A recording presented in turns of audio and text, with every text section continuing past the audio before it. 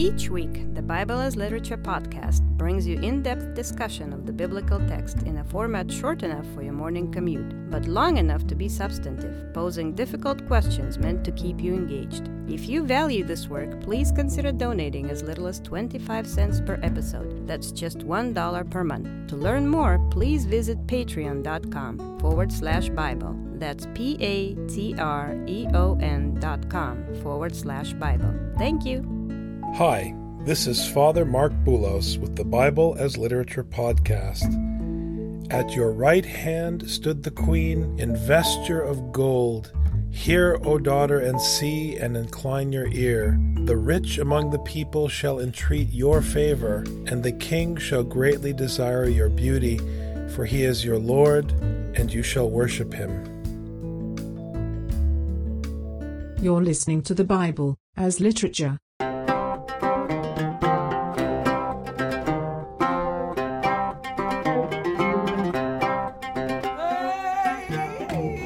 Hi, this is Father Mark Boulos. And this is Dr. Richard Benton. And you are listening to episode 91 of the Bible as Literature podcast. We have some interesting questions from our listening audience from last week's episode. I think they're worth calling out before we dig into chapter 3 today. One of the questions was about Elimelech and whether he was betraying the covenant by moving to Moab and then allowing his sons to marry foreign women.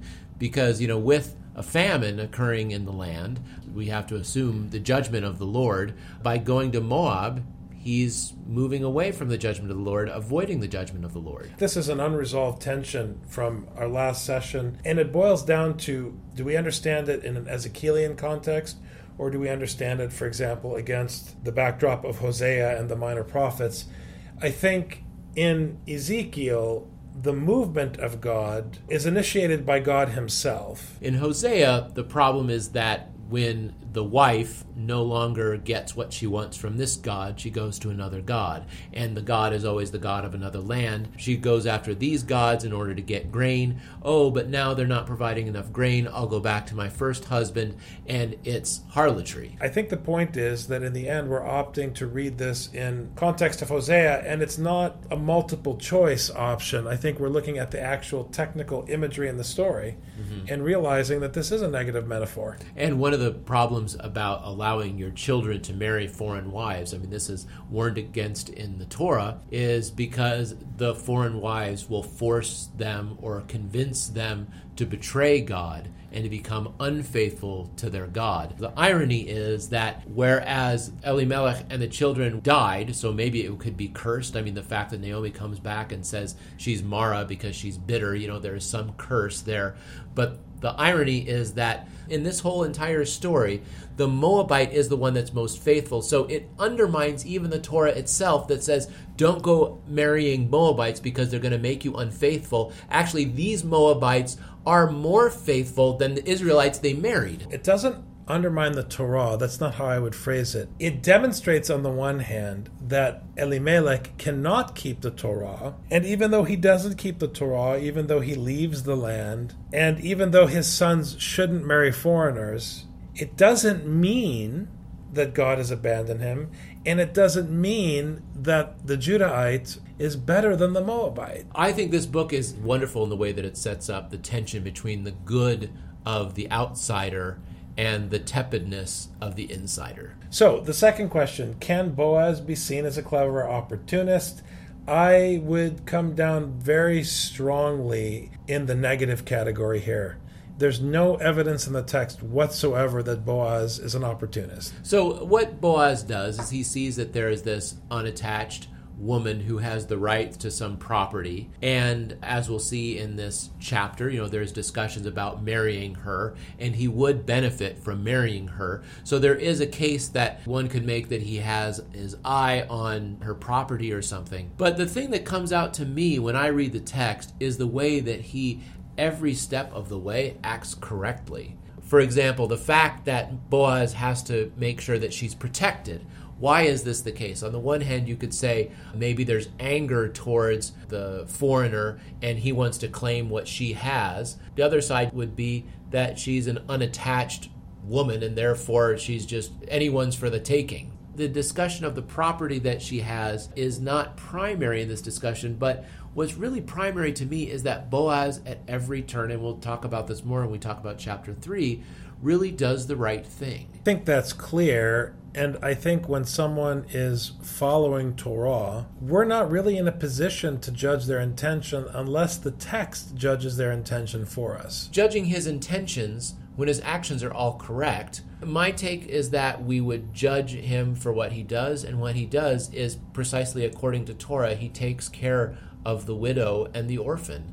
If he has the wrong reasons for taking care of the widow and the orphan... It's immaterial. You're judged by the outcome of your actions. You're judged by whether you follow the commandment and whether or not it bears fruit. So if you have rotten intentions, but you do the right thing and it produces a good outcome, that probably is difficult for Sunday school teachers, ethicists, philosophers, and theologians, but for God it's just fine. Man is blind in this regard. You can't see a person's intentions or judge a person's intentions. You can only look at the outcome, and ultimately that's why God is the only judge, because he's the only one who can really see the ultimate outcome of everything. Anyways, great questions, especially this point about Elimelech. That was really helpful feedback, and we all learn from the text as we work through this material. I'm really thankful for the listener feedback.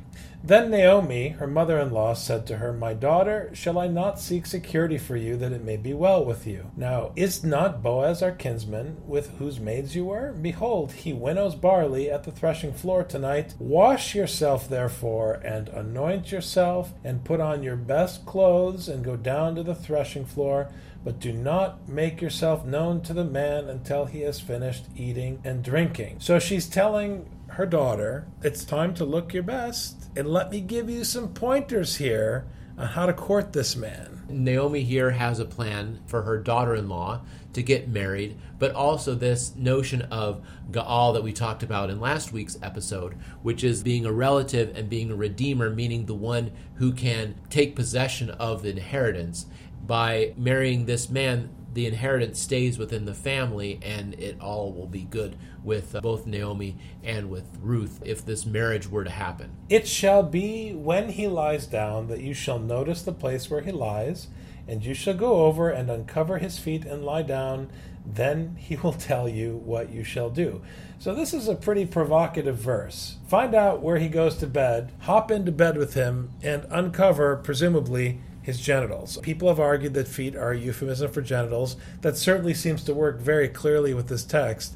But whether we're talking about feet or genitals, we're talking about sex here in verse 4. When she's looking her best and he's had something to drink and she's crawling into bed with him, whether it's feet or genitals, it's pretty much going to end up in the same place. And it's almost a little bit snarky. So you get into bed with a man looking your best and you uncover him, and then he'll tell you what to do.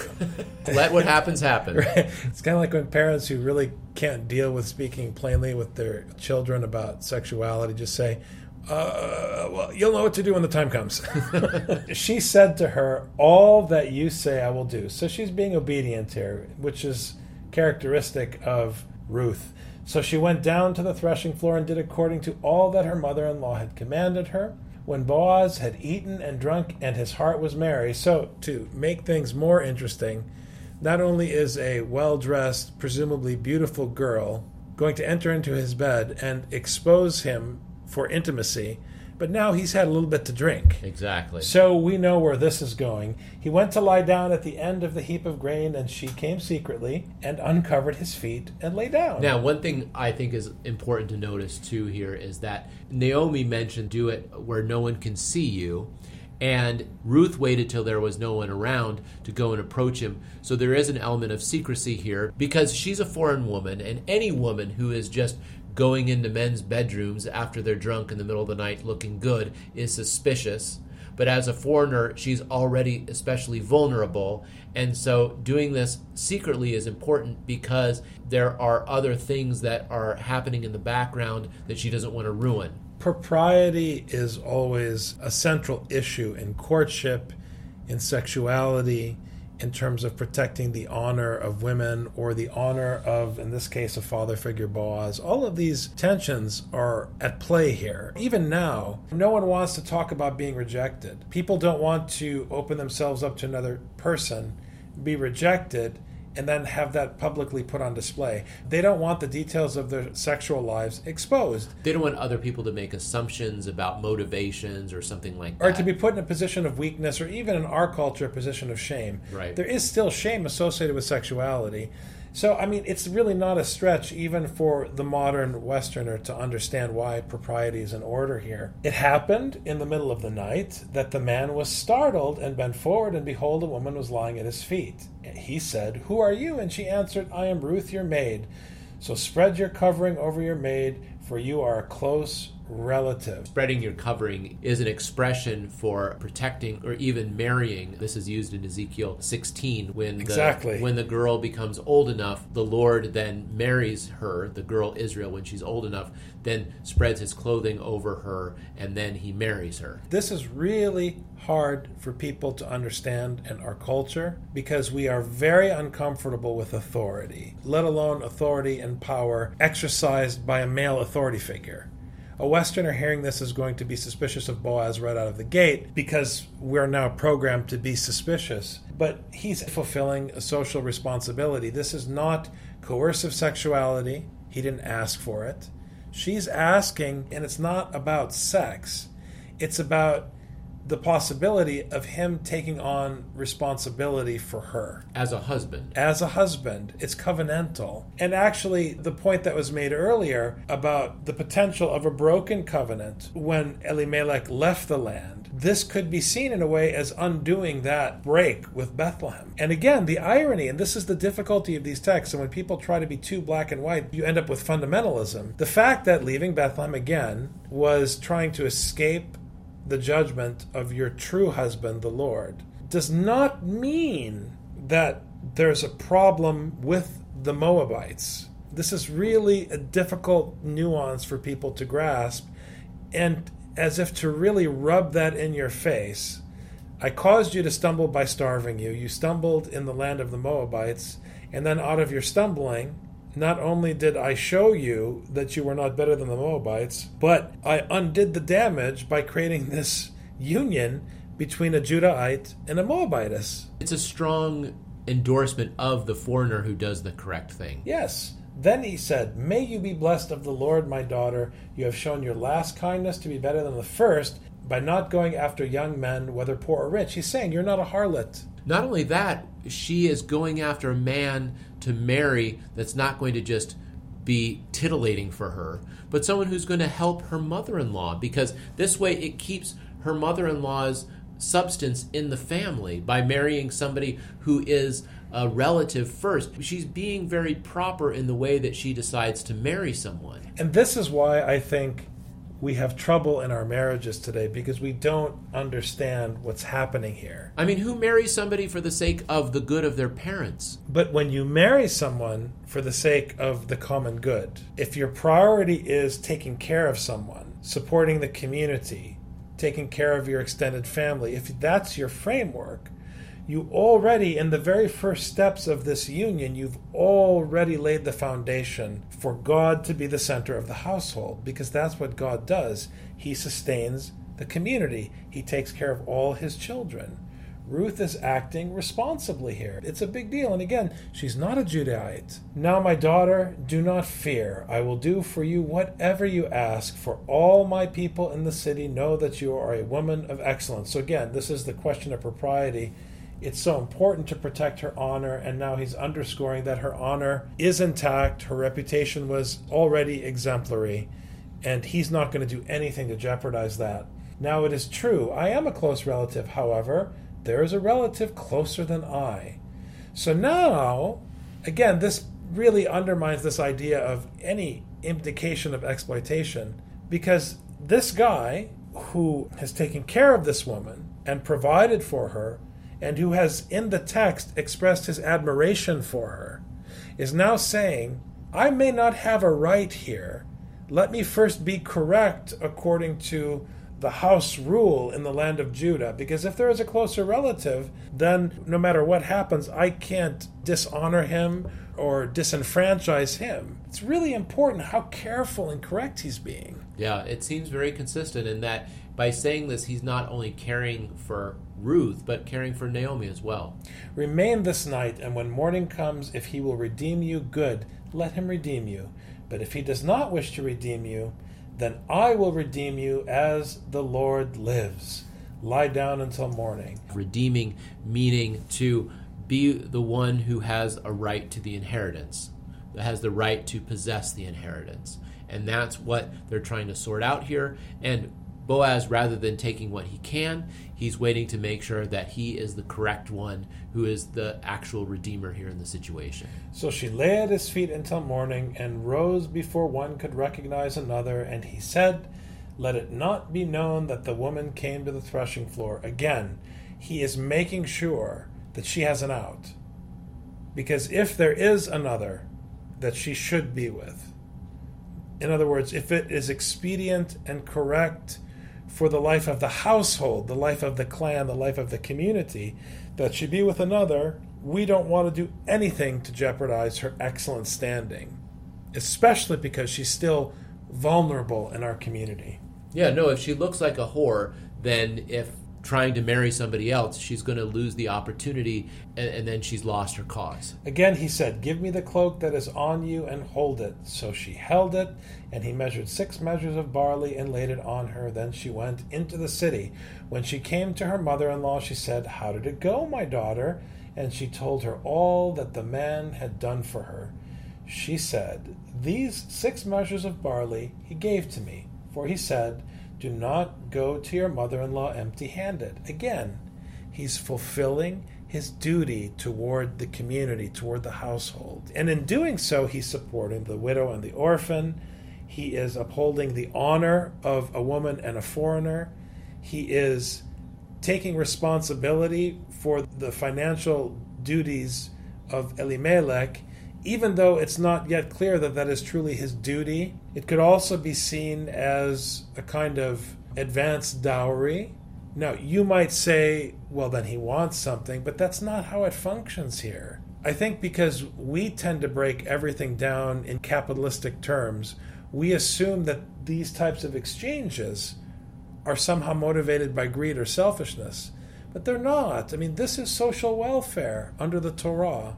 And if we think about this in the broader context of the Bible, in the Septuagint canon, Ruth falls right after the book of Judges. And at the end of the book of Judges, what do we have? We have the problem of the Levite bringing his concubine and the town mistreating her, killing her, raping her to death most probably, and then a war starting as a result. So we have a lack of hospitality to the Levite and to his concubine, and then the concubine is killed as a result. And that's at the end of Judges. Now we have the book of Ruth, where Boaz is correct in every step of the way, how he takes care of the foreigner, he takes care of the widow, he takes care of the orphan, and even gives above and beyond, saying, I'm not going to let you leave empty-handed.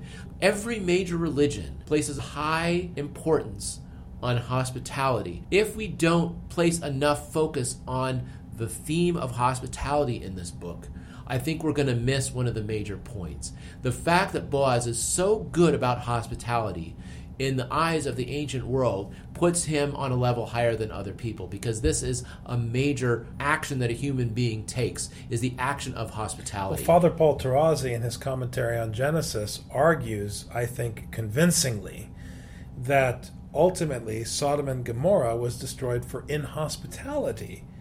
We tend to think of it in terms of immorality because that is our focus for a number of reasons, cultural and psychological. But in context of Genesis, hospitality with foreigners is a central issue. Then she said, wait, my daughter, until you know how the matter turns out, for the man will not rest until he has settled it today. So what you have here are 2 wise elders, Boaz, who's the senior male, and Naomi, who's the wise widow. Boaz acting correctly and giving good counsel that may be at his expense if he misses out on marrying Ruth, because although it's his duty to support her, it's clear that he admires her. And Naomi counseling her daughter how to approach this man in courtship, and also how to act now that the ball is really in the court of Boaz. Right, and we also know that Boaz is not a young man, because he said, you didn't go after young men. It's continuing to show the honor of this man. For the man will not rest until he has settled it today. And this is what point. And this is what he promised to her, that tomorrow we're going to settle this. And Naomi says he will settle it today. And the fact that he will not rest before he settles the matter, the fact that he promises to her that he's going to settle the matter, underscores again his virtue. There is nothing like a reliable male authority figure in the community. Just like there's nothing as beautiful as a reliable female authority figure. It's not about gender versus gender.